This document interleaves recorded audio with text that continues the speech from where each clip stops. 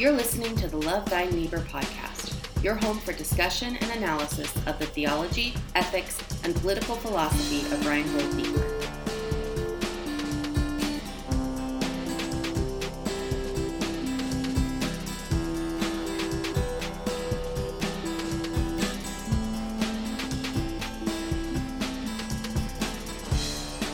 Hello and welcome back to another episode of the Love Thy Niebuhr podcast, the only podcast that is exclusively dedicated to the theology, ethics, and political philosophy of Reinhold Niebuhr. I'm Cliff Bailey, and I'm joined by our other co-hosts, Zach, Twilight fanboy Narrison, and Aaron Duncan Donut. Wow. I've never read Twilight. Zach, are you Team Edward or team the other guy? I couldn't tell you. I don't know. I just bring that up because it came up in conversation. I've read the books. I know I lived in Washington, but I don't think I've. Yeah, because he lives in Washington. I just assumed that everything looks dark and dreary. Like right now, dude. It's been the worst June for weather, man.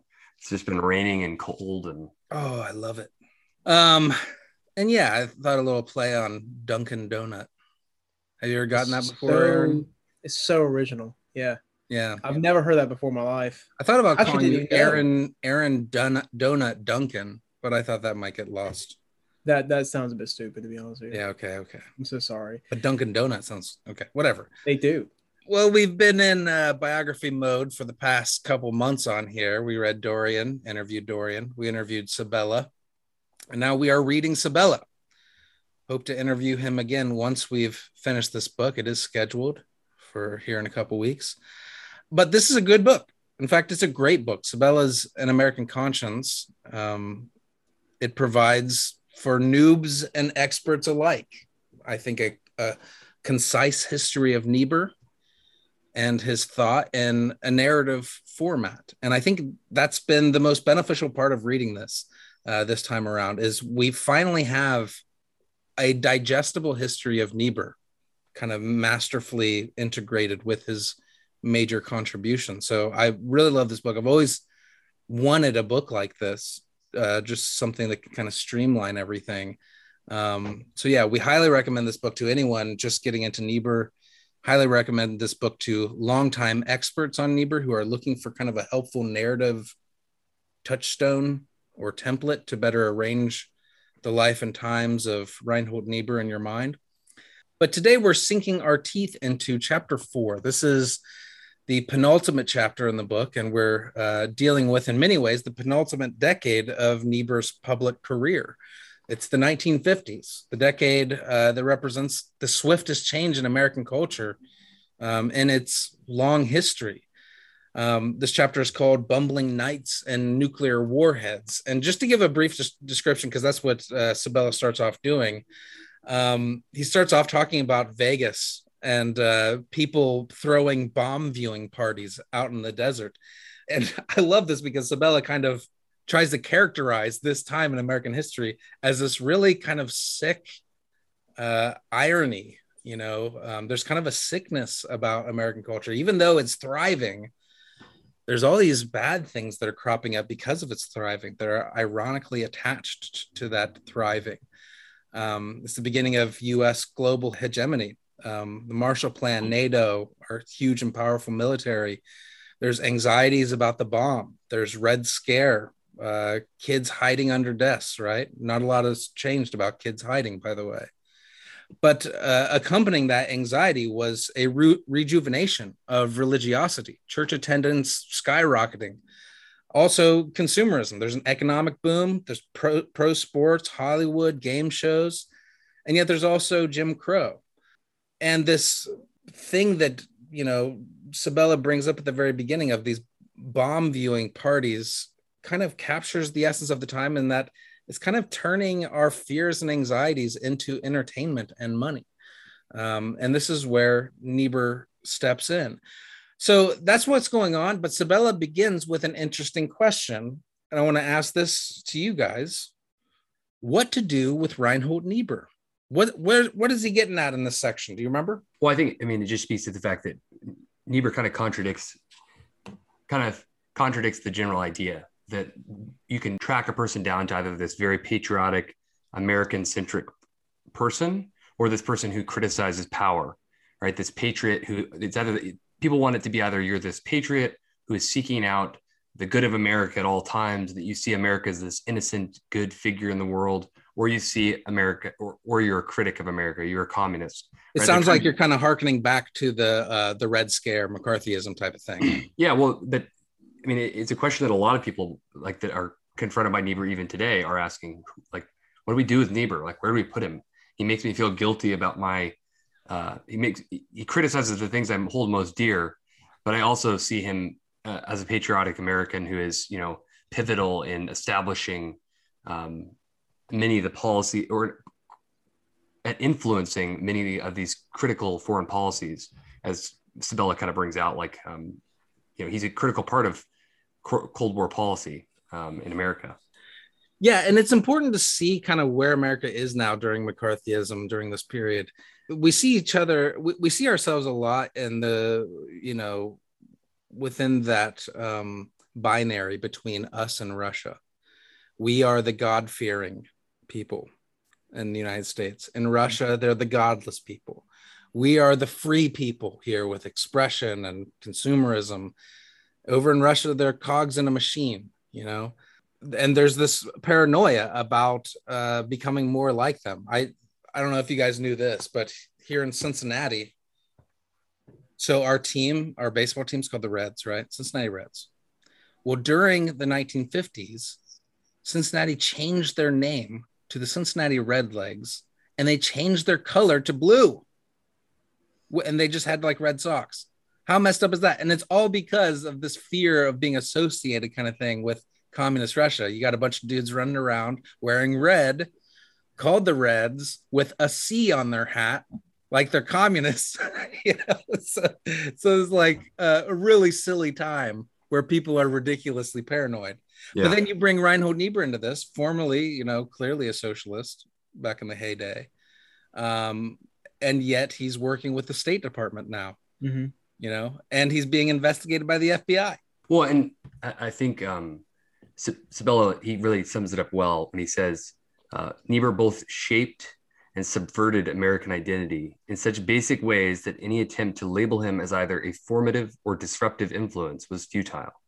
So it was like really hard because like he constantly possesses this, and I think that's one of the things that Sabella highlights, more broadly in the chapter, is that that's not something that a lot of people possess. It's a unique ability that he possesses, where there's some people who are trying to shape society, and then there's others who are trying to subvert society.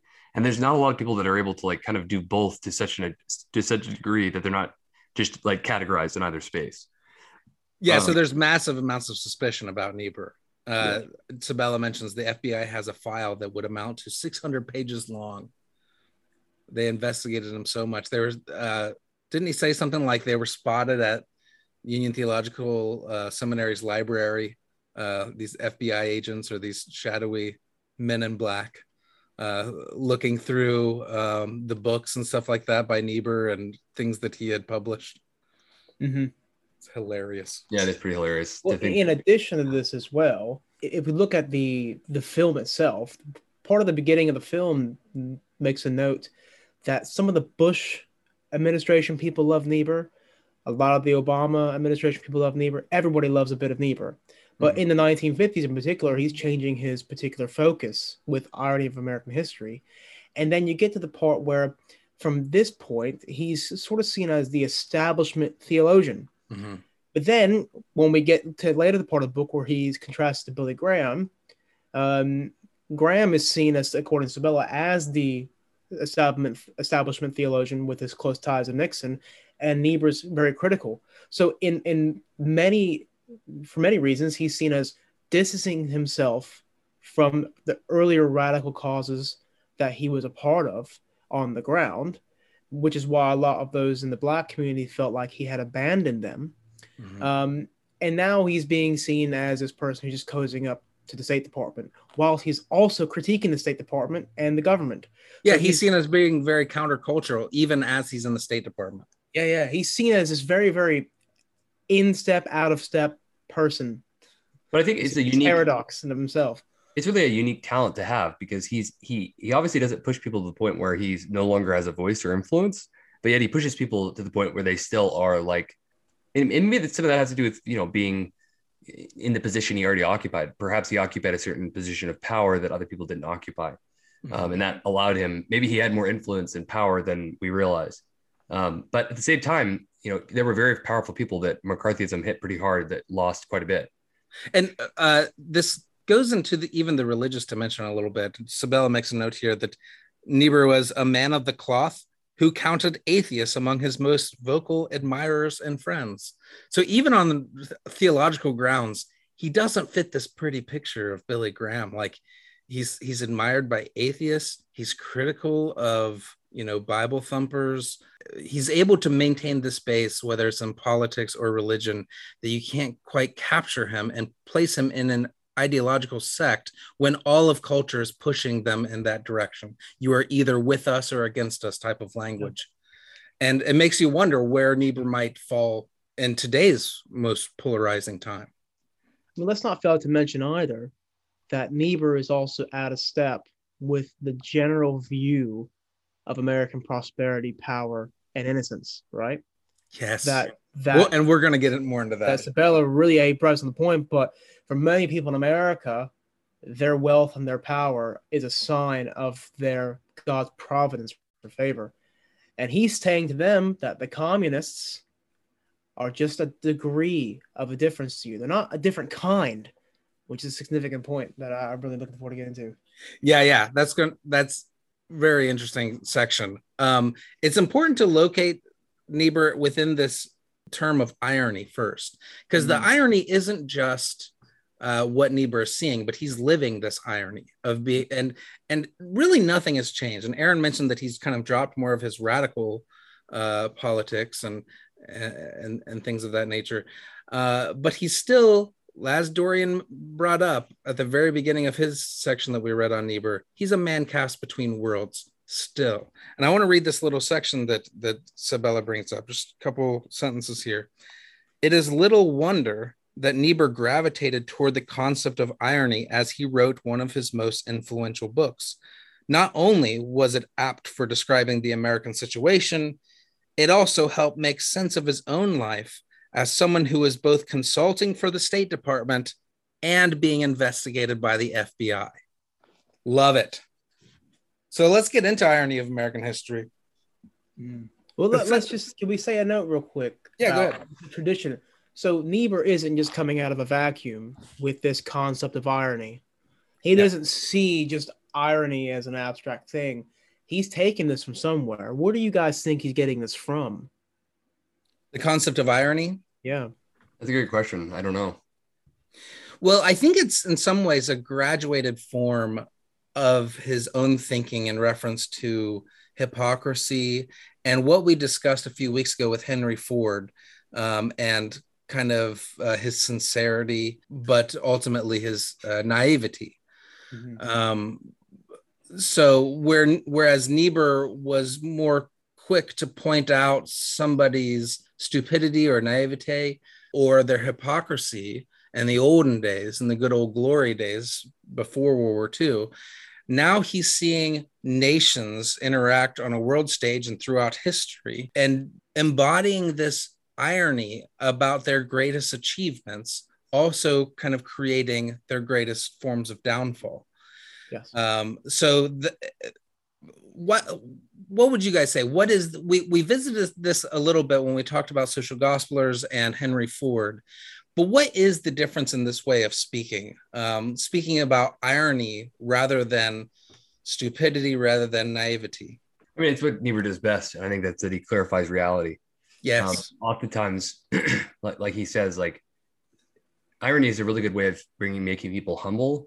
And I think that's one of the things one of the things I love about Niebuhr, and one of the things that I've most drawn from him, is he has real vision for irony. He can see it really well, or at least he developed a skill to do that. And it's a very humbling when somebody can see the incongruities in your life. Oh yeah. And they can see how they kind of ironically interplay.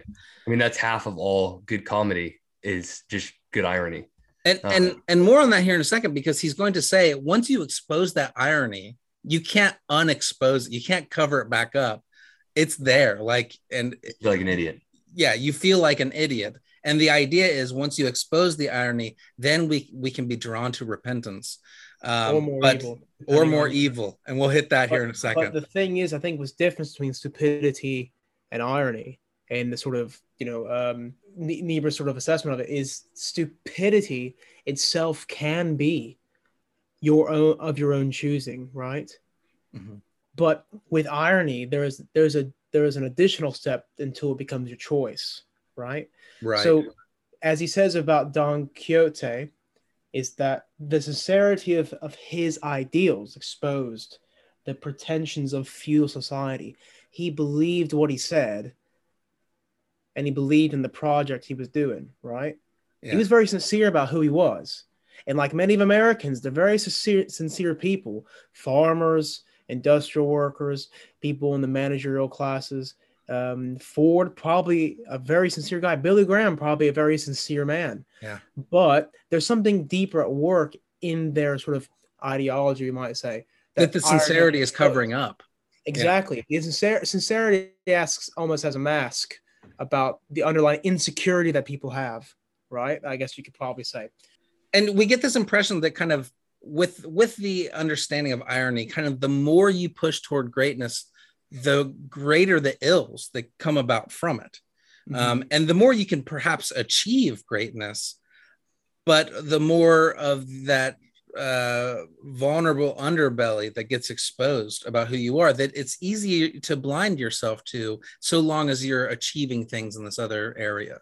Yeah. So let's open that up a little bit more, because the Don Quixote thing is pretty important for realizing this. And I just want to say, like in the introduction, Niebuhr brings out, he contrasts two terms. Sabella doesn't bring this up, but he contrasts tragedy and irony and shows the difference between the two. Tragedy is kind of like this fateful, like you're bound to fail type of thing. It's going back to the Greeks and the gods, and a tragedy is kind of somebody who opposes the gods. And the audience knows they're going to fail, kind of like Oedipus. They know you're going to fail. They know you're going to fulfill this prophecy. You know that they're going to become a slave ultimately to their fate, but they have no choice. That's tragedy. That's pathetic, Niebuhr would call. But irony is that we fail. Our failures are intimately attached to our successes. Mm-hmm. So I think with that kind of definition, that the greater we are, kind of the more exposes this, we can maybe now open up the whole Don Quixote aspect of it. So Aaron, you were just talking about the Don Quixote thing. How does he set up kind of the United States and Russia within this metaphor of Don Quixote? Well, so Niebuhr just uses Don Quixote as a sort of all-encompassing metaphor to describe the relationship between, not the relationship between, but the status or the self-conscious of Americans and Russians, right? So Don Quixote is this sort of bumbling figure. And I think from my understanding of the particular section on page 91, is that he doesn't have that much resources. He isn't the most stammering knight. When you think of a knight, you probably think of someone in shining armor, but his horse isn't even that good, and he's battling windmills. Mm-hmm. And so it seems like his whole project is doomed to fail, or isn't even necessarily that grand, So, but what's forcing him to charge forward are these pretensions. So, what are the What are the sources of America's pretensions, and what are the sources of the Soviet Union's pretensions? Well, so the source of America's pretensions that Sabella gets into is this power, innocence, and some other stuff. But he even goes back further and locates it within Puritanism, yes, city on a hill type of thing. Oh yeah, with John Winthrop, the Puritan minister. Yeah, his particular message for the first colony was that America was supposed to be a beacon on a hill, right? Mm-hmm. That they were a moral example for a new world, and that sort of self-confidence in our mission, our goal, kind of guides our pretensions about who we are as a nation, right? I mean, Sabella brings out this quote that Niebuhr says, and it's really good. It says, "Granted, Niebuhr concedes, if all the knights of bourgeois culture, our castle, maybe America's castle, is the most imposing, and our horse is the most impressive. Our armor is the shiniest, and the lady of our dreams is the most desirable. End quote. But this comeliness of appearance obscured the ridiculousness of our illusions, right? So we have all the best toys and best weapons, but there's something more at play underneath them all. So it's kind of like, imagine Don Quixote, but imagine Don Quixote is actually really successful at defeating these foes, really successful at it. But he attributes his successes not to his great horse and not to, this or that or his armor, but he attributes his successes to his feudalistic pretensions. This outdated way of viewing the world is what is propelling him to conquer his foes. When really those are the things that are going to ultimately cause his own demise. Yeah. Now, I mean, the difference between that and communism, Niebuhr sees, is this element of fury. That the fury as a further twist of consistency, Niebuhr says, to its illusions than something America has. We don't have that sort of fury. And they're imperial. They have...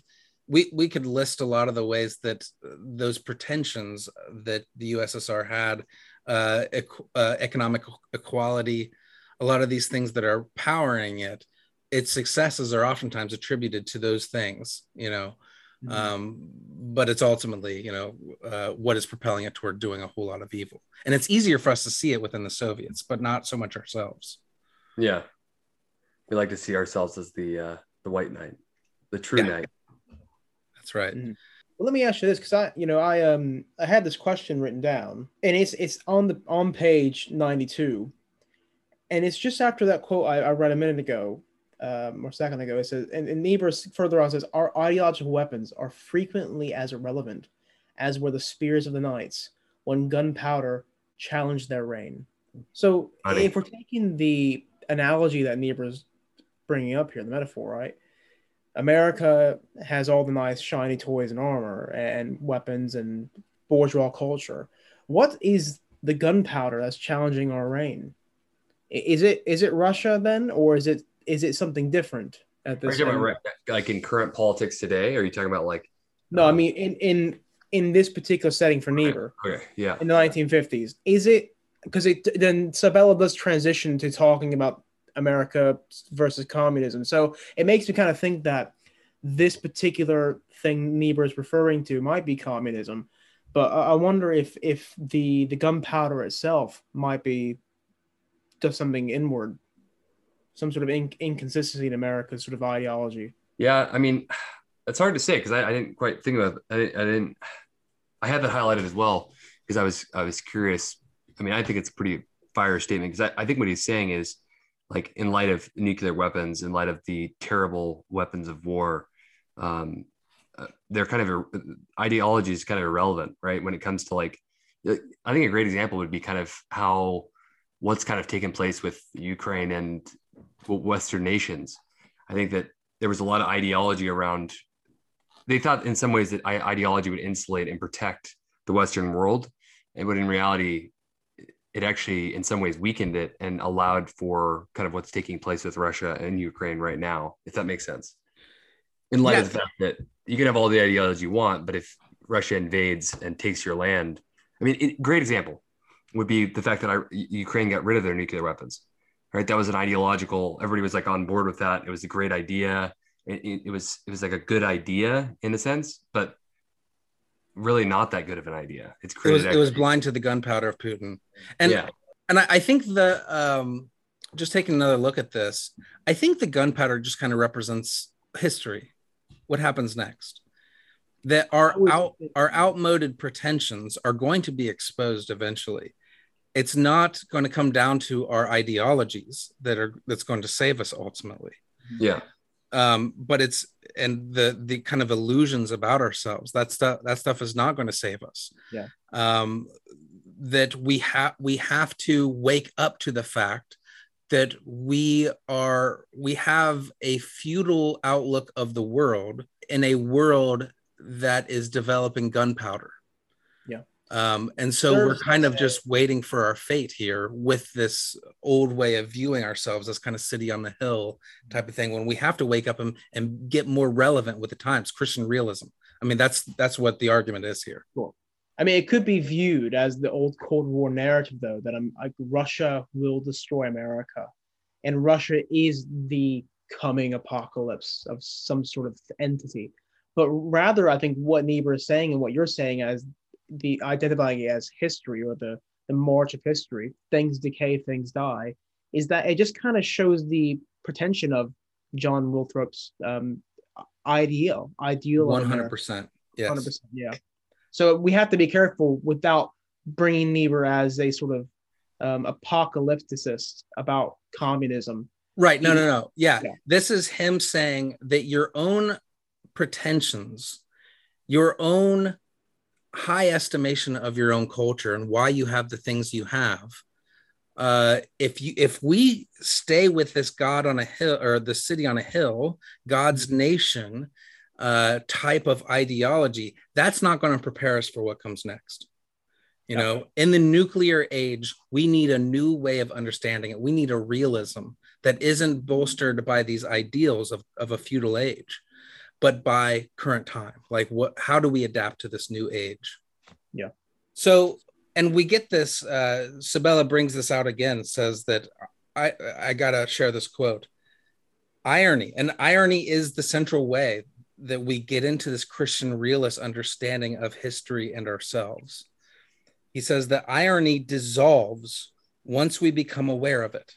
Once we become aware of irony, we see how these myths that we have about ourselves come apart, and we can see ourselves bare in all realism for what we actually are. So he says, irony dissolves once we become aware of it, or rather, irony transforms into either repentance or evil. What are you guys' thoughts on this line? It's fire. It's fire. Heavenly fire. Fire emoji, fire emoji. Yeah, fire emoji, dude. No, I think it's awesome. I think like I said, I think it's a really simple thing, but I think that irony, understanding irony and seeing irony is very difficult.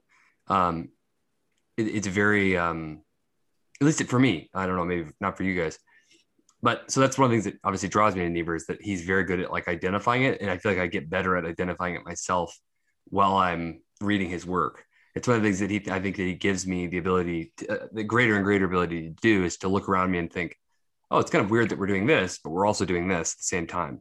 And I start to see kind of how we claim to be in, like for instance, like at church, you could just use one little example.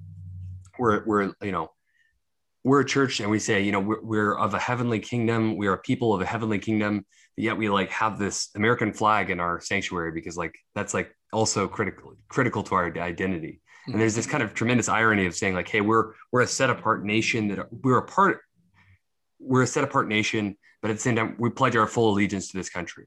And it's like this weird, ironic situation. It's just those things start to really pop out to me when I read Niebuhr. So, well, let's bring this into like a modern day example. Yeah. The irony of Trump and Trumpers. We have this working class, salt of the earth type people, head over heels for this, billionaire mogul. Yeah. And this irony is important because he's clearly playing them. Okay. We just got an example from the January 6th committee yesterday that he is exploiting the stop the steal whole mentality, the big lie mentality, to make money. $250 million they raised off of that went straight into his hotels and properties.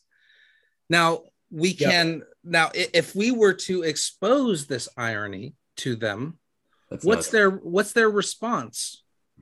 Well, I mean, for some people, if you take Niebuhr's formula, let's say, it can either lead to a moment of clarity. Yes, and repentance. But for a lot of people, to step on someone's toes, your ideas are very important to you. And what you believe is almost as tribal as where you come from as well. Mm-hmm. Because what you believe is normally who you are associated with. So it's a very hard thing to get to repentance, right? So if we expose them, it could either lead to the opposite effect of repentance, and that is resistance. Evil. Right? Well, he says evil, right? It's complete evil, yeah. The most chilling thing about this, what Niebuhr is saying here, is how applicable this is. If you bring these things out to them, they just dig their heels in even more, right? They aren't going to turn and repent. They're going to find some way to justify it and therefore be blind to it and therefore be detached from realism. See, I don't know that I agree with that, because I think that one of the things I see in what Niebuhr does that makes irony much more powerful than just straight up criticism, because you could just be like, wow, you're being an idiot. Or I think that irony has an element of empathy. It's to understand the situation. It's to understand the other person and to understand both sides. And so it's actually, there's almost an invitation, right, from the person who's exposing irony. There's from the person who's, I think Niebuhr in some ways is really empathetic because he's very understanding of both sides. I'm not saying that both sides are equally bad or equally good, but I agree. But Zach, be honest. If you bring this irony up to a Trumper, somebody who goes to the rallies, and say, have you noticed that this guy's making a lot of money off of you? And have you noticed this disparity between kind of the grifter and the salt of the earth working class people who know the meaning of their work and have a strong understanding of the value of a dollar? Do you think that this is a little bit ironic? What's their response to that, do you think? So I think that I've found, not that I found 1,000% success, but I think I found more success in talking about this situation when I frame it in terms of the irony, as opposed to just being like, hey, this guy's an idiot. What are you doing? Like, why are you guys selling your soul to this guy? Totally agree. Like, what is it about this situation? Like, isn't it ironic that you have this person who is clearly very overtly immoral? And I'm obviously going to frame it differently than this, but yet he says he's a giant advocate for this group of people who's trying to advocate a certain type of morality. I'm obviously generalizing what I'm saying, but to highlight the irony of the situation it's just kind of like a Trojan horse sometimes for people, because I think it's almost like they just like get slapped in the face by it, like unbeknownst, like they don't expect it. They're just like, oh shoot, like that is a kind of response I often get is a whataboutism. So the whataboutism, exactly. That is. I am not okay. Okay, listen. Okay, I'm not doubting whatsoever the power of irony. Niebuhr, I mean, that's why this is such a powerful book. Is the idea of being able to empathize and showing kind of a humorous thing about yourself. Oh yeah, I guess I do that, and that has a very powerful way of waking people up. But the question now is, when that irony does not work, when they can take this in and they know full well that Trump is not a moral person, they know that, then where does that leave you if the only two options are repentance or now you're evil? Because I see a lot of people who I will try to bring out that irony about it, but they're not listening to that, even though that's the best way to take. Niebuhr's brilliant for taking this. And what raises alarms for me, what's most chilling for me, is the fact that irony doesn't work on so many people now. Zach, you're using this language of when someone takes in irony. Now, we're talking about people who are highly conspiratorial here, right? And let's say, let me take it back. Let me just finish this point. Right. So with this part here, with the implications of Niebuhr's thought here, who does irony also affect? Well, it's us as well. But we are people who have accepted the pretensions of things that we've believed, and we've moved on from those things. We see the humor in that. But for these people, and many others, maybe us in certain areas of our lives, even when we're presented with irony, we don't accept it or acknowledge it. We're not cognizant to those things. So it's not that we take it in at that point. We're presented with things, but we're just, we still have the scales over our eyes almost, right? What we are saying, we're all in agreement here, I think, on the Love Thy Neighbor podcast.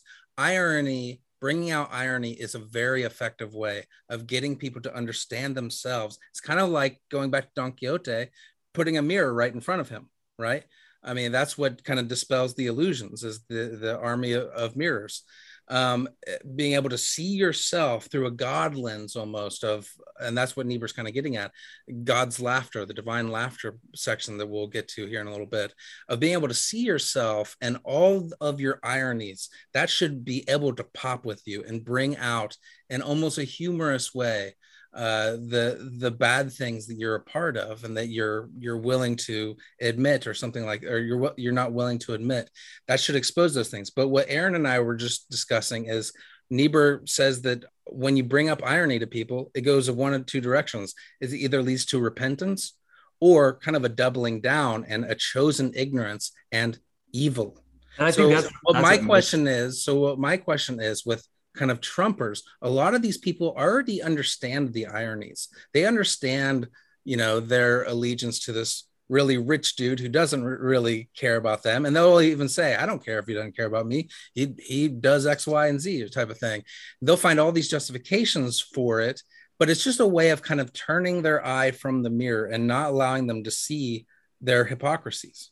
It was a good example of this as well. And I think maybe I should retract what I said earlier, that my sort of further explication of Niebuhr's analogy, but it is when there was a lot of talk in the media and so many sort of news interviews of supporters asking him, well, do you actually think Trump is a Christian? I mean, given all of his history, do you actually think he's a Christian?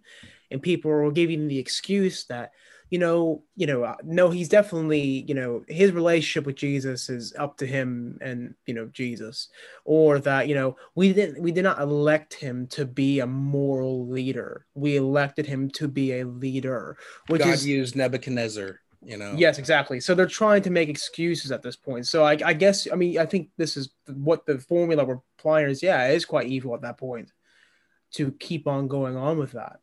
But I guess my question would be to you, Cliff and Zach, is that the sort of implication of the analogies prior to being presented with irony, we're a bit ignorant of what's going on.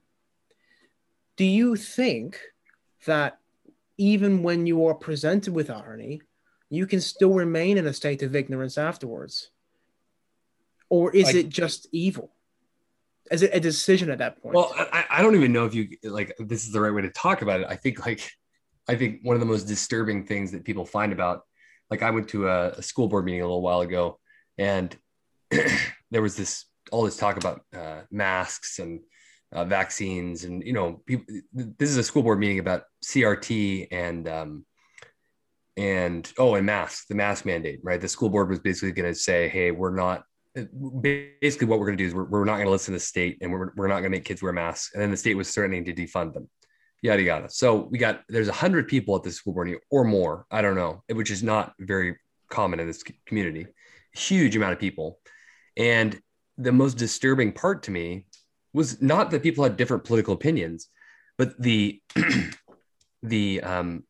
lies that people were telling, despite understanding the irony of what they were saying.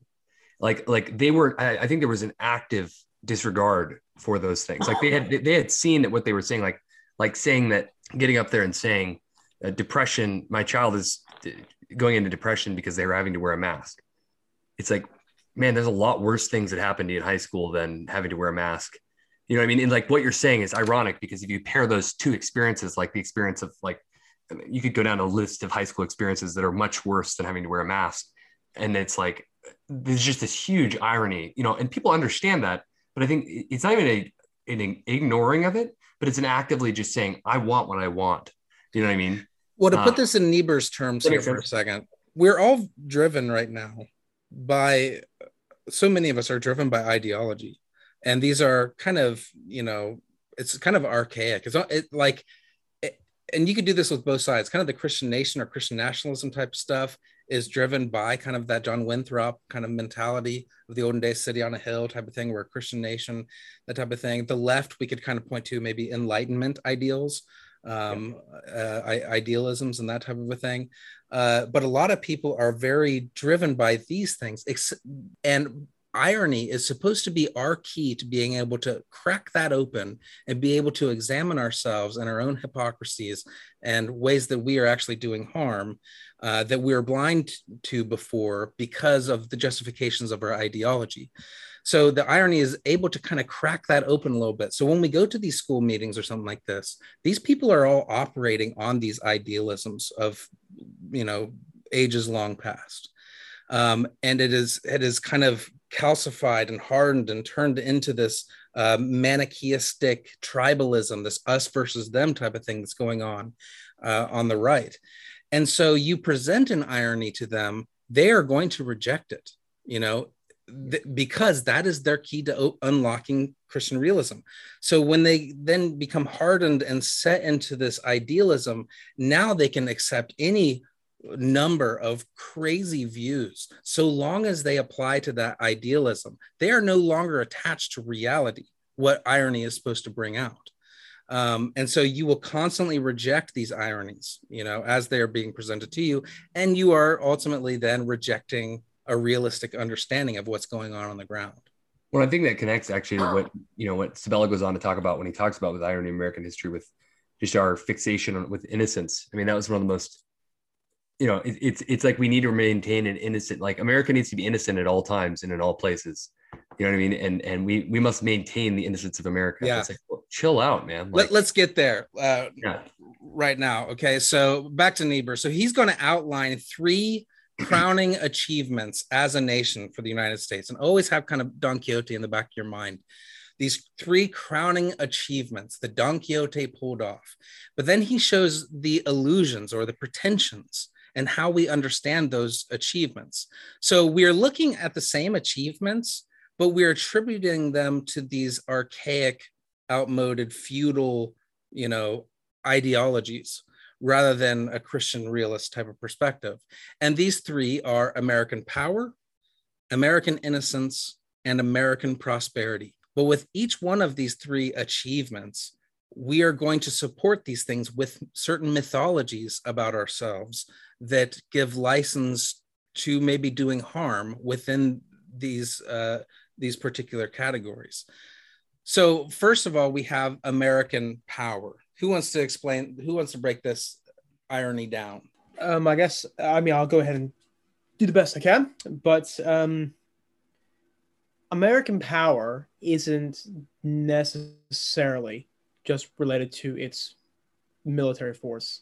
It has 3 different components that Sabella brings out. It is military power, it's economic, and it's our cultural measure, which he says, America was singular at this point in the context of the global situation.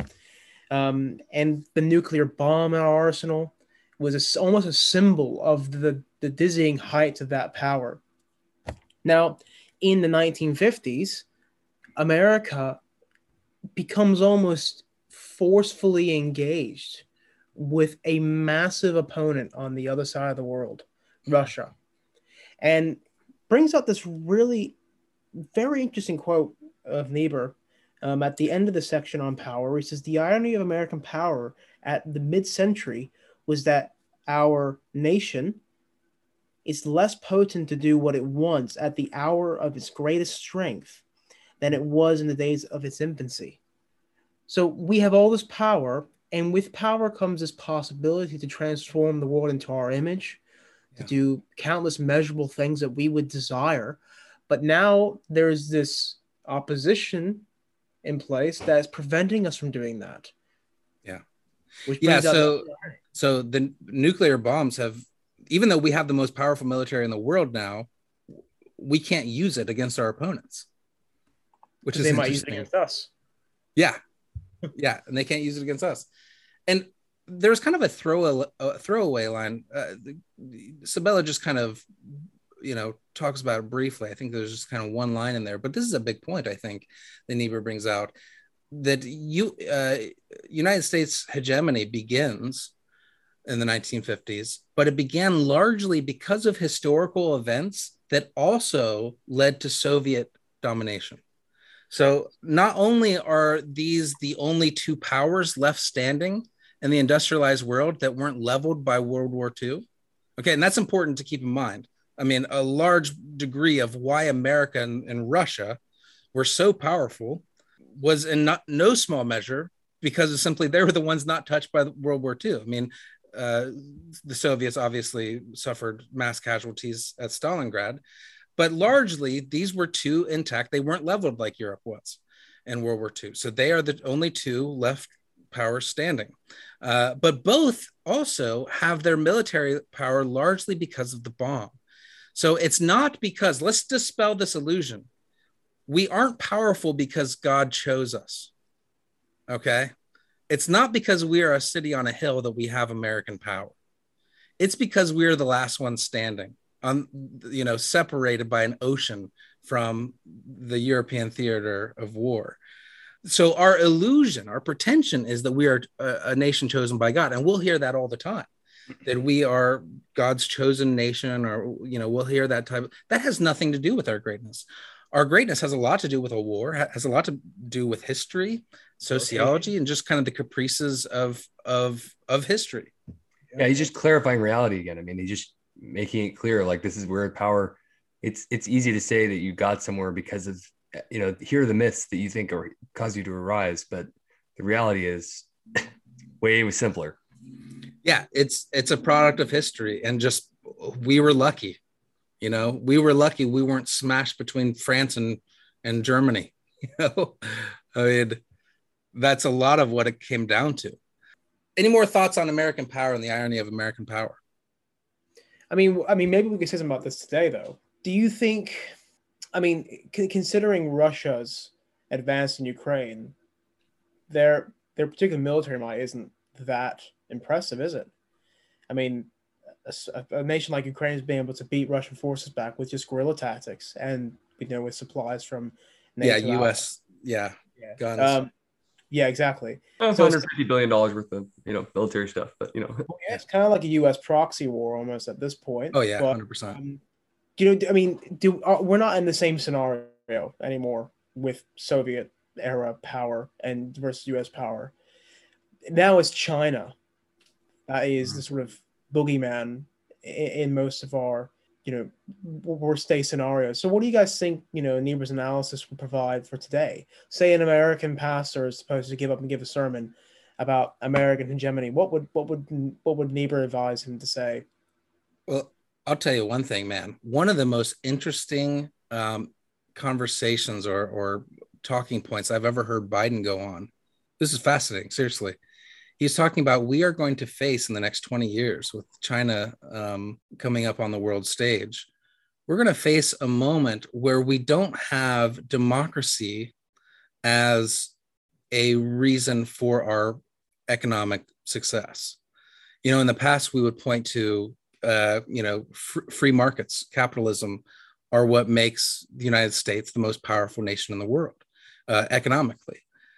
But we're approaching a time where they have a quote unquote, like a guided economy. It's an economy guided by technocrats, basically, in China, and they will pass us in GDP.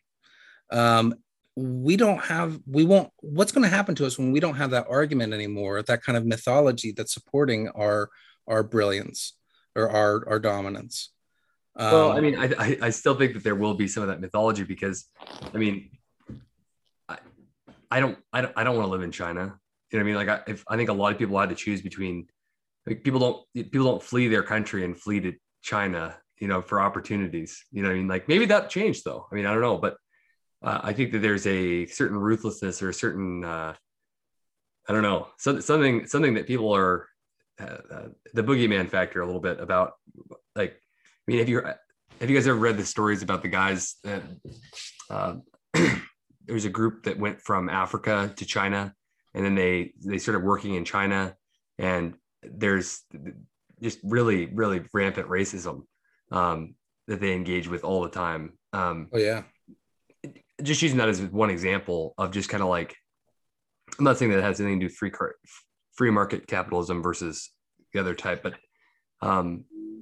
it is going to be hard for China to replicate the opportunities. What I mean? But I think that what Biden was bringing out, this interesting dynamic is that we've always attached being the more moral nation with also being the most economically prosperous.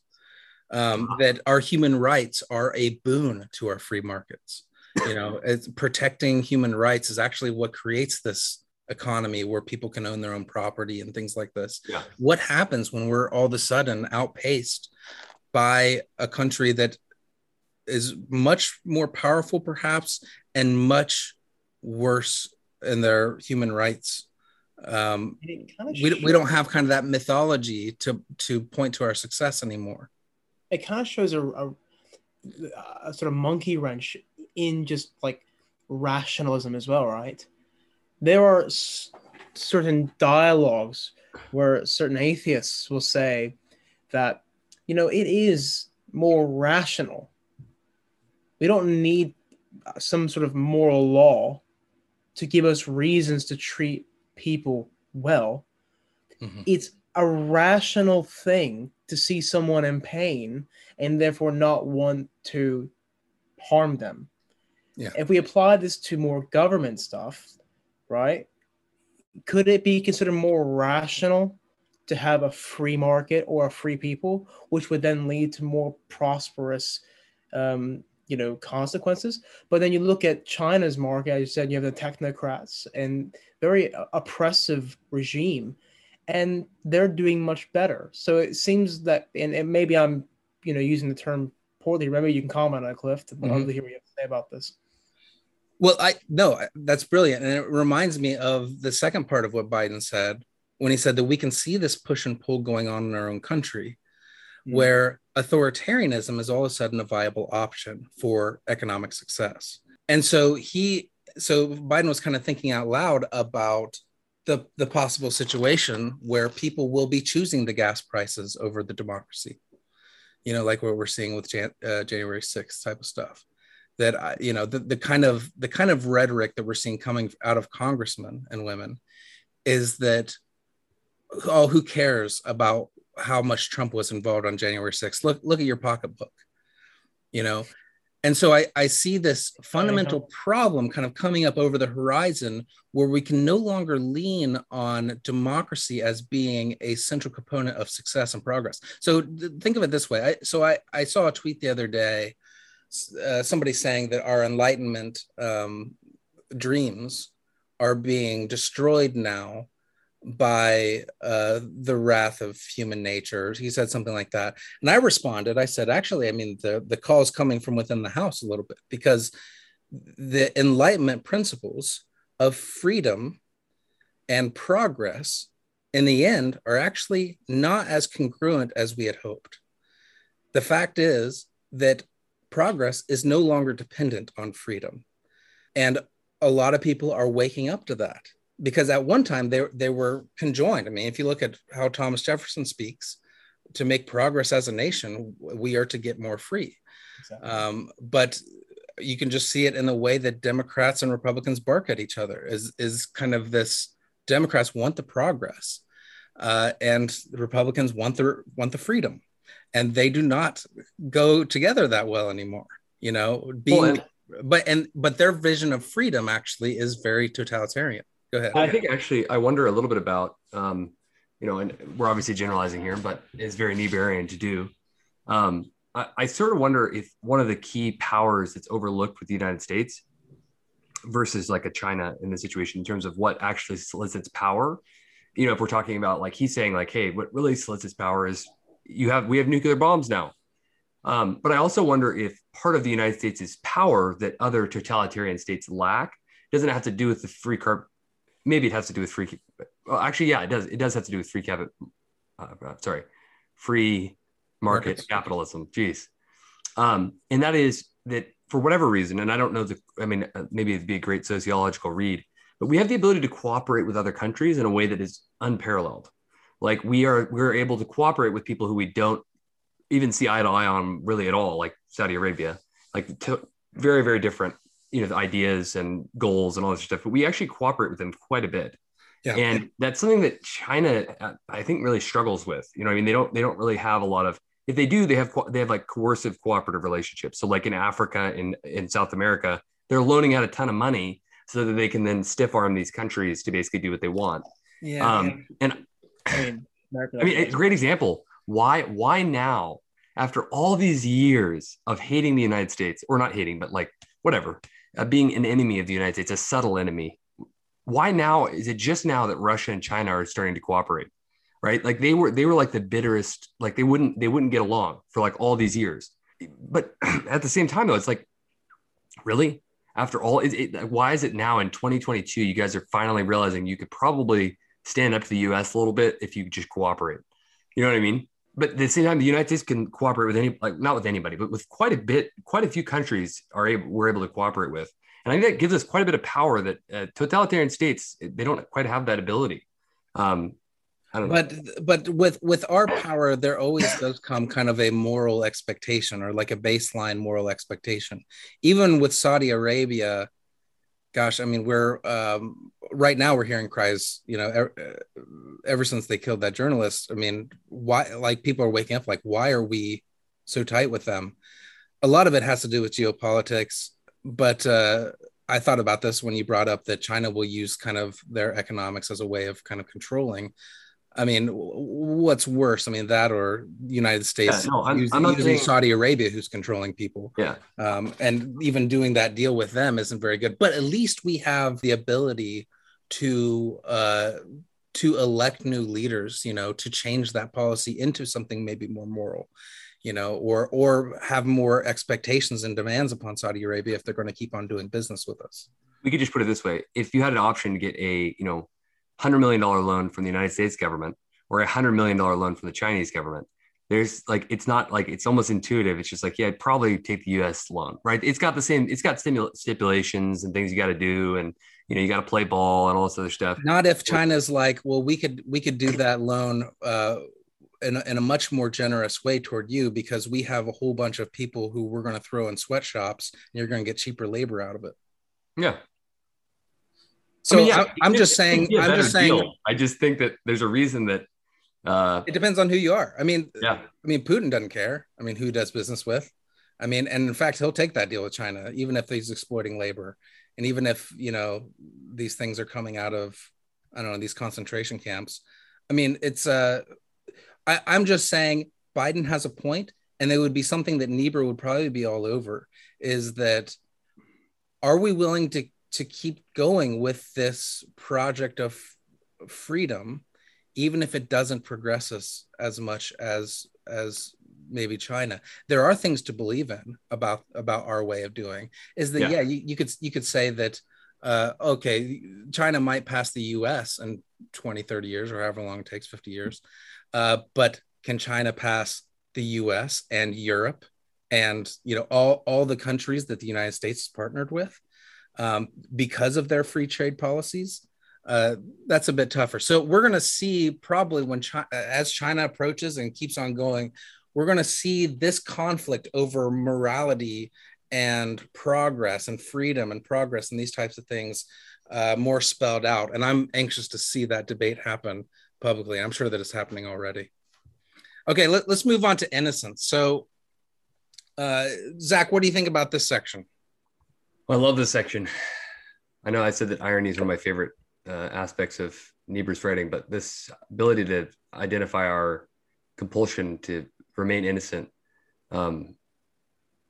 like to be perceived as innocent, right? We want to be perceived as the victim or the one who is acting morally. It's constant, it's perpetual. It shows up in people all the time. Sabella says something really great here. He quotes Niebuhr. He says, this is from 492 of Irony of American History. He says, thus, an innocent nation finally arrives at the ironic climax of its history. It finds itself the custodian of the ultimate weapon, which perfectly embodies and symbolizes the ambiguity of physical warfare. The shining city upon a hill ushered in the age of nuclear warfare. It's like holding together this idea that, like, oh, we're innocent, but at the same time, it's so ironic because we were the ones that brought about this era of, and on its face, somebody might look at this and on its face, somebody might look at this and be like, oh, that's hypocrisy. You know, this innocent nation that, you know, left Europe and tried to create freedom and blah, blah, blah, blah, blah. They're so innocent. They're ushering in the nuclear age. But what Niebuhr is pressing us to do is to look deeper. Why is this ironic? Why are these things attached that are innocence somehow attached to us getting the nukes, you know, and introducing nukes into the world? Yeah, good. What do you think, Aaron? So, sorry guys, give me just 1 second. I've just lost the train of thought. That's okay. I can go if you want me to. Yeah, go. I have a thought, but I'm not sure exactly what I'm trying to say. Go ahead, and then I'll jump in. Okay. So I wrote on the topic of national innocence for my MA thesis, and it's similar. This idea is similar to what we were talking about weeks ago regarding Henry Ford. You know, that Ford's kind of eagerness and sincerity is the actual source of his own self-deception. So similarly, a country that views itself as innocent is ironically more easily persuaded to war, okay? Because it interprets itself more clearly as a victim, and its motives are always pure and justified. What I wrote on my thesis was about Bush's language after 9/11, how it was shrouded and it was covered in kind of this innocent type of language. Why would they do this to us? This was the cry from everywhere. Why would they attack this innocent country? And his rhetoric was suited to answer that question. They hate us for our freedom, right? It was never answered with this kind of ironic history of American involvement in the Middle East that largely brought a lot of the stuff on. It was, they hate us for our freedom. So many in power kind of helped perpetuate and still perpetuate 9/11 as a myth of complete innocence, an innocent country attacked by an evil aggressor. But if you ask 10 people, did you know that, you know, Osama bin Laden declared war on the United States twice in the 90s leading up to 2001? Most people wouldn't even know that. And they wouldn't know the reasons why he decided to do that, why he declared war on us. And it's because we have militaries all throughout Saudi Arabia, you know, or we have bases all throughout Saudi Arabia. So it's kind of like, you know, if China, and it's an ideology they hate of, yeah, it's kind of freedom, but it's consumerism and it's sex and Hollywood and all this type of stuff that they view as corrupting the Middle East and the Muslim world because of our presence there.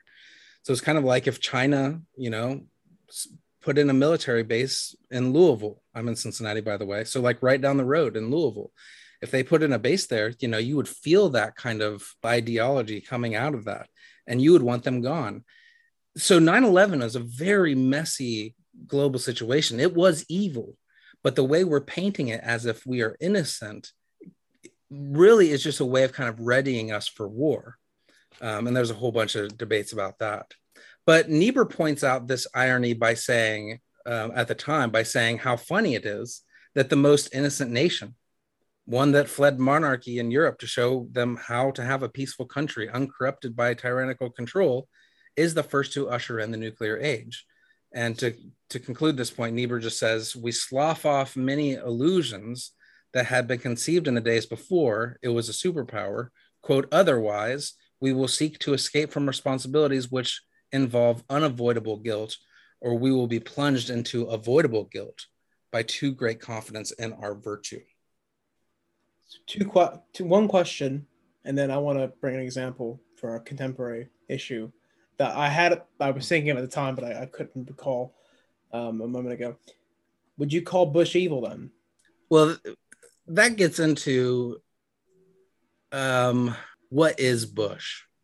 You know, Bush the machine, typically a shrubbery administration. Yeah. Bush the administration. Bush ran as a non-nation building president. He ran against nation building. He ran against Clinton in that way. I mean, he didn't run against Clinton, but his rhetoric was formed to oppose Clinton's nation building.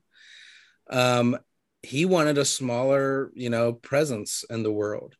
But when 9/11 happened, yeah, he's got Wolfowitz and he's got Rumsfeld and he's got and Cheney. He's got these people surrounding him that were more kind of gung-ho into spreading the Pax Americana, is what they called it. Mhm. And but he also had people, Condoleezza Rice, Colin Powell, who were very apprehensive about that whole ideology. I think Bush was listening to the wrong people, and his rhetoric, I do think his rhetoric was misleading. But we've had this conversation before too. If you are going to convince a nation, even for the most righteous war, you have to be somewhat simplistic in your rhetoric to get people to go and fight. But I think that this I think in my analysis of 9/11 and the speeches that he gave, it was very much framed with this carrying on this myth of American innocence, just kind of posing the way that we remember it. A lot of the war speeches were done in churches, which is interesting. So it was to kind of convey this innocence type of tone, and this innocent type of remembrance of kind of what the United States is, instead of dealing with kind of the reality of the situation, which is much more, and dealing with the reality of the situation, ironically, could have prepared us for a long ideological war that was waiting for us in the Middle East. That this isn't just a free nation going up against a bunch of radicals, but there's a whole question about America involvement in the Middle East and blowback that comes from that. Well, I mean, this is an international example. America invading, I mean, let's just do that term, invading another country due to this sort of, due to the conflict of 9/11. But we can turn it inwardly and focus on certain movements today within particularly white evangelical churches against CRT. Perfect. Racism. That I didn't say any of this stuff. I'm not racist. Yeah. I'm not racist. I've got a black friend. So there is this sort of language of innocence as well. But it's interesting what you said a moment ago, because you said Bush was just listening to the wrong people. But when we referenced the Trump supporters earlier who are buying into the bull crap of the stolen election stuff, they're in the same boat. They're just listening to the wrong people, aren't they? Yeah. So can we, but with like a group of people, we can kind of blanket evil. We can say the evil is kind of this force, but then that is now prevalent. We just go back to the Platonic definition. Evil is just ignorance. Mm-hmm. Is that what we're just heading to? Yeah, I think so. I think it's just kind of what I quoted Niebuhr on the Twitter page not too long ago, saying that evil is not so much bad people doing bad things, but good people who do not look inward and do not probe deeply. That's a good point. Yeah. So I think the Bush was guilty of that. It's kind of hard to look at these people, even ourselves. If you're being completely honest, you see a good person, it is really hard. And keep in mind all of this. I wrote this thesis in 2006. So what was it? So that's 3 years after we invade Iraq. 5 years removed from 9/11, or 4, So like I was just as guilty at that time. Of course, I was an 18-year-old. But it was still a time that a lot of people were pushing for the war in Iraq and Afghanistan and all this type of stuff. I would just add in there that I think part of the problem is not necessarily ignorance, but just, to a degree, but also it's a overriding desire to be innocent, regardless of the circumstance. Mm-hmm. Right. Yeah. Like that's an underlying conviction that we have to be innocent as a nation, as an individual. Once I read this, or once I read Irony of American History, like the second time, but even the first time, I started to hear it in people's conversations about themselves. They're always trying, especially because we live in a very guilt innocence culture. People are very much, they're always trying to make place themselves within their domain, with respect to other people, as they want to be seen and viewed as innocent. And I think that we do that for our nation as well. And we do it for it's a kind of a problem that you might even see play out like the SBC right now with the abuse claims. There's a desire to remain innocent, or the appearance of innocence, at all costs. And it's just innate. It's in everybody. And people think I'm not justifying what the SBC did at all. and I don't sorry, and I don't know enough about it. But the only thing I would say is it like almost doesn't surprise me in the sense, just because we're so fixated on innocence. When you're like, hey, let's expose something that is deeply problematic about what we've been doing so that we can move on from it. That's not where we go. We go to be innocent. Is it any coincidence that kind of the most, and this is totally Niebuhrian, but those institutions that have such the most outwardly facing portrayal of purity are oftentimes the most corrupt, like just purity culture in general and evangelicalism. I'm sure that oh my gosh, it's not Bob Jones, the other one, Liberty. I'm sure Bob Jones too. I don't know, but this purity culture that exists there is actually there covering up a very dark secret, many dark secrets. And we could say the same thing with Catholicism and the celibate priests. It obviously has this outward facing, depiction, portrayal of innocence and purity. I don't know. I think that might be a myth in the sense that like we might think that, I just think we don't hear. I mean, plenty of this stuff is going on in the societies and cultures and organizations around us as well. It's just that they don't claim to be innocent. You know what I mean? All these other organizations don't claim to put themselves on a pedestal. I think it's such a striking scandal when those organizations which are claiming to be innocent aren't. A part of it is that, Zach. A part of it is that, but listen to the way that Niebuhr's reasoning here. It's very similar to Henry Ford's sincerity. Okay, innocence not only covers things up that they would otherwise be just like normal, but it is a certain form of self-deception that takes your eye away from what's actually going on. So it can actually get worse than it does in a normal society where these things are out in the open. So your will to protect the institution is actually allowing it to get worse. It's allowing it to. Does that make sense? You're not willing to put into effect. It's kind of like take a university that won't even have like counselors listen to women in their struggles. Let's just say that they make it some kind of policy that no, we don't do that here. We are not a society that checks ourselves because we're already pure type of thing. Yeah. It's easier to slide into that and let purity and innocence become a mask for actually things getting way out of control because you think you're already fine. Self-righteousness. It's just how you're achieving that innocence. It's by achieving it not through repentance, but just through, hiding. Exactly. Not really an effective gun way. culture is another example. Right. Your church, I mean, the purity culture of like upholding this purity to the point that any repentance that's necessary is already short-circuited and pushed out, and you're already innocent. Why deal with my problems? So you are guaranteeing that the issues you do have are never dealt with and they actually get worse. But I think also like I don't think there's any problem with striving for like a pure life or something like that. I'm just saying that like our response, regardless, especially I think it's a cultural value that we have about innocence. And I think we want to be perceived that way. You know what I mean? Regardless of the cost. And I think that's the danger. We want to be perceived.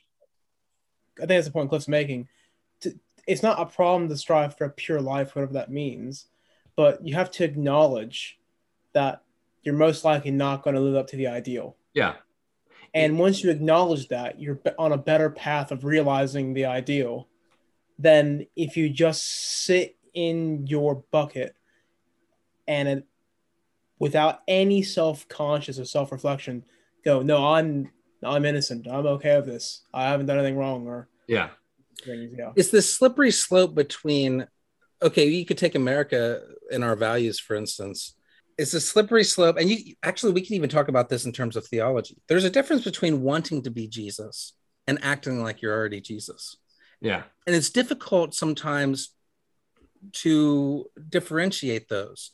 So, and the same thing goes with like America. It's okay to want to help impoverished countries and defend off tyrants in other places. It's okay to want to be kind of a messianic type of figure or, going in and helping these countries out. It's another thing all entirely when you start associating yourself with the Messiah, that you are now that shining city on a hill, and it is your duty to go and to help these countries out. Then you can start justifying any number of bad things that you are going to do in your pursuit to do what is right. The fact is that we aren't the Messiah, and we have to be very cognizant of that fact, or we are not capable of self-correction. Mm-hmm. So you take purity culture.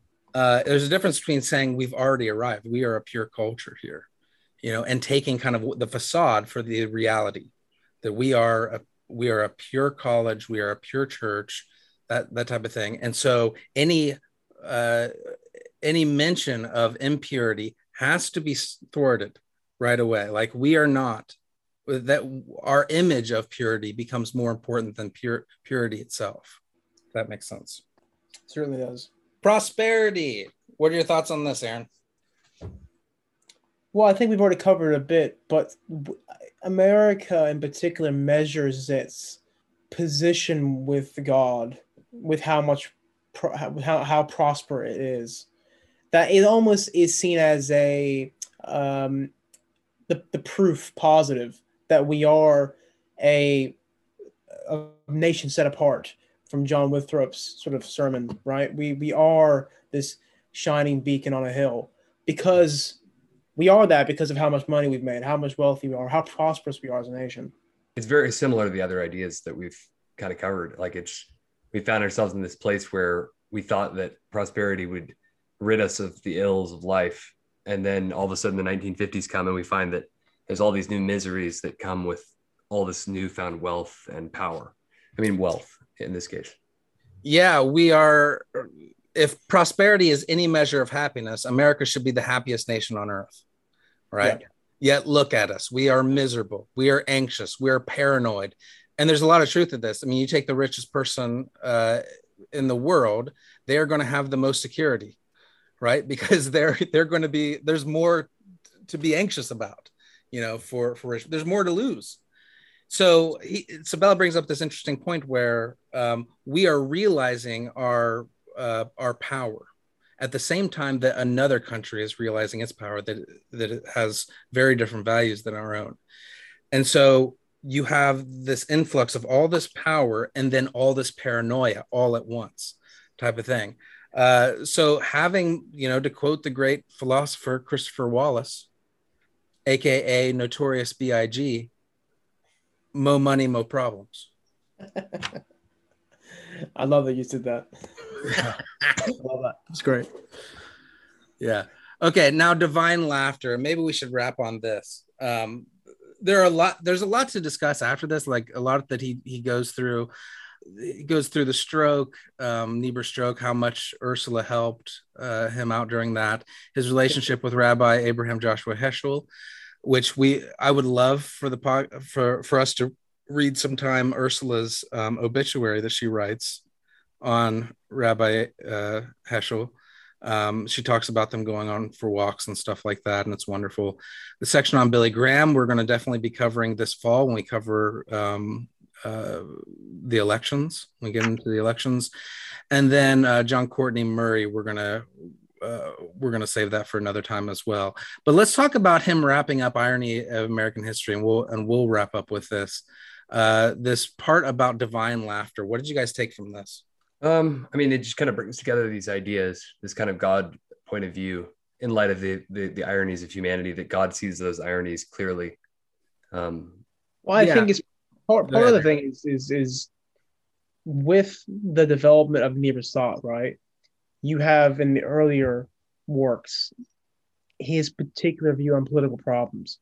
And at the beginning of this chapter, Sabella he makes the point that Irony of American History really brings in all his projects into perspective under a God's eye view, right? Yeah. And so divine laughter, irony is almost this sort of outside perspective that helps us understand the inward turmoil we're going through. And so he has a couple really interesting quotes here. One is that the more human beings excelled, the more they often denied their limits. So we need something that can step outside of us to bring out repentance, right? Yeah. I kind of mentioned this earlier, but it's kind of like Don Quixote's mirror, of being able to see yourself dressed up in all this silly stuff and realize that it's, it's not your pretensions about yourself are not necessarily connected with the greatness that you have, and they're no longer justifications for using that in inappropriate ways. But irony, from a God perspective, confronts us with the reality that both the motives and consequences of our actions are never as pure as we often believe. And we're actually pretty hilarious. And we would be hilarious from God's perspective if it weren't so evil, oftentimes. So Niebuhr exposes this truth from the story of Adam and Eve. A lot of times when I teach philosophical anthropology, I'll have students the very first week, I'll have them read Oedipus and then have them read Adam and Eve, the story of the garden, and we contrast these two stories. So in Oedipus is a slave to fate. His problems are unavoidable. He is a tragic figure who fails no matter how hard he tries. But Adam and Eve fail ironically. It's their own fault. Trying to be great is somehow attached to their failures, not because their fate is etched in a prophecy of the gods, but because they reach beyond their grasp. They have no one to blame but themselves, and yet they still try to blame someone else. Eve blames the snake, and Adam basically blames God for giving him the woman. But recognizing the ironies of our actions, recognizing the ironies of our pride and our pretensions, city on a hill, innocence, our own power, prosperity, recognizing the ironies of these pretensions exposes that it was all our fault all along. And there is a way of correcting our behavior. I love this quote. Niebuhr quotes Psalm 2, quote, "He that sitteth in the heavens shall laugh. The people imagine a vain thing." Love that. And I think that, just kind of bring this together. I think that this is in some ways, this is like a pinnacle of, and it's a part of Niebuhr's work, not just here, but it's very much like honed in here, obviously. And that's like, this is like, you can definitely see that Niebuhr has come to this place of pretty tremendous spiritual maturity. And I think he's, obviously kind of been ahead of the curve probably his whole life, or at least for many years.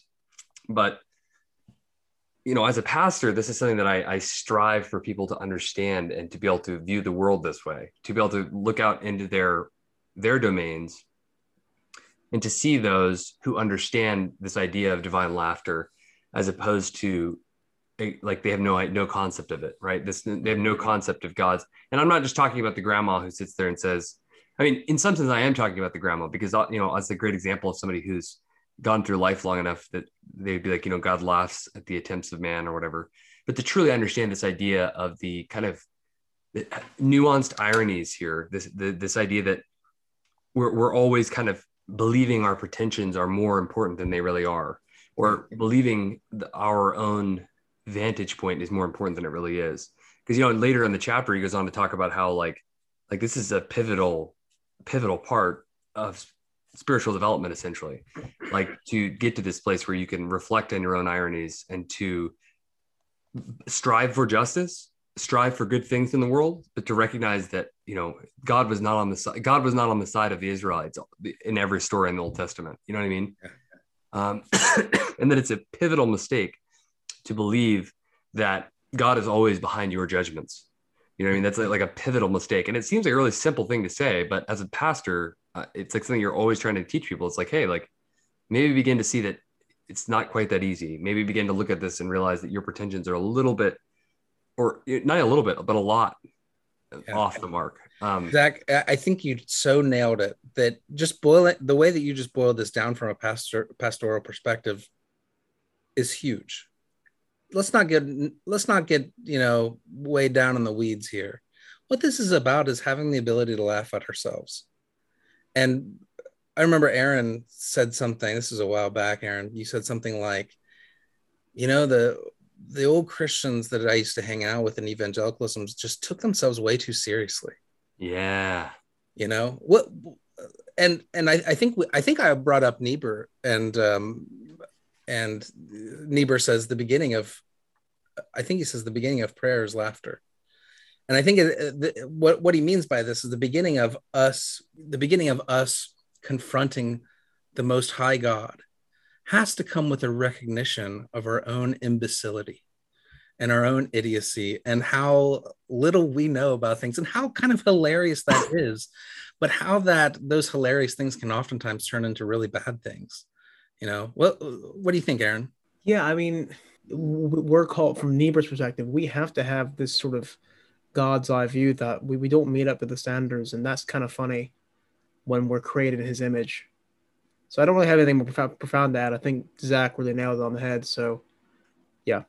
Well, yeah, and I was just going to add in there that, I mean, you basically want to go out and preach a sermon right now on Psalm 2. You know what I mean? And how I think what you said about Aaron just a minute ago, how you guys have talked about this before, and we take ourselves way too seriously. You know what I mean? And I think that's a fundamental problem, you know. And it's like, if I could get anybody to reach a certain stage of spiritual development, that would be the stage that you could laugh at yourself and what you think you're going to accomplish, you know what I mean? And but also not be overcome by that in doubt and despair and become a cynic. Yeah. Just think if Christians and even people who are just religious or took their innocence, took love as seriously as their innocence. Now, I know the Niebuhr's whole point is that you can't preach a sermon on love and then the world is going to change. It doesn't happen, right? Mm-hmm. If everyone was just loving, everything would be fine. It's not how the world works. But if people took love as serious as their innocence, then we might be having different conversations about the reality of our world. I think irony gives you this, to use a term by Simone Weil, this level of attention, almost. To be attentive to your own incongruities, but to the incongruities of others as well. That you've got problems and I've got problems. Yeah. And there's something beautiful in that, right? That's good. Now, before we close, I just want to say that June has been our most active month by far since we started this podcast. A whole lot more than I think that we were even thinking that we would get. A whole lot more listeners than that we even thought was possible probably when we started this. But a lot of people started listening. And I just want to say, on behalf of all of us here at the Love Thy Neighbor podcast, from the bottom of our heart, thank you. Every time I get someone message me on Twitter, and I'm sure the other dudes will think this as well, or every time that somebody engages with the stuff that we post, it means so much to us. We'd do this if there were only 10 of you, but it's something we love to do. But the fact that more of you are tuning in, it just means so much. So thank you all again.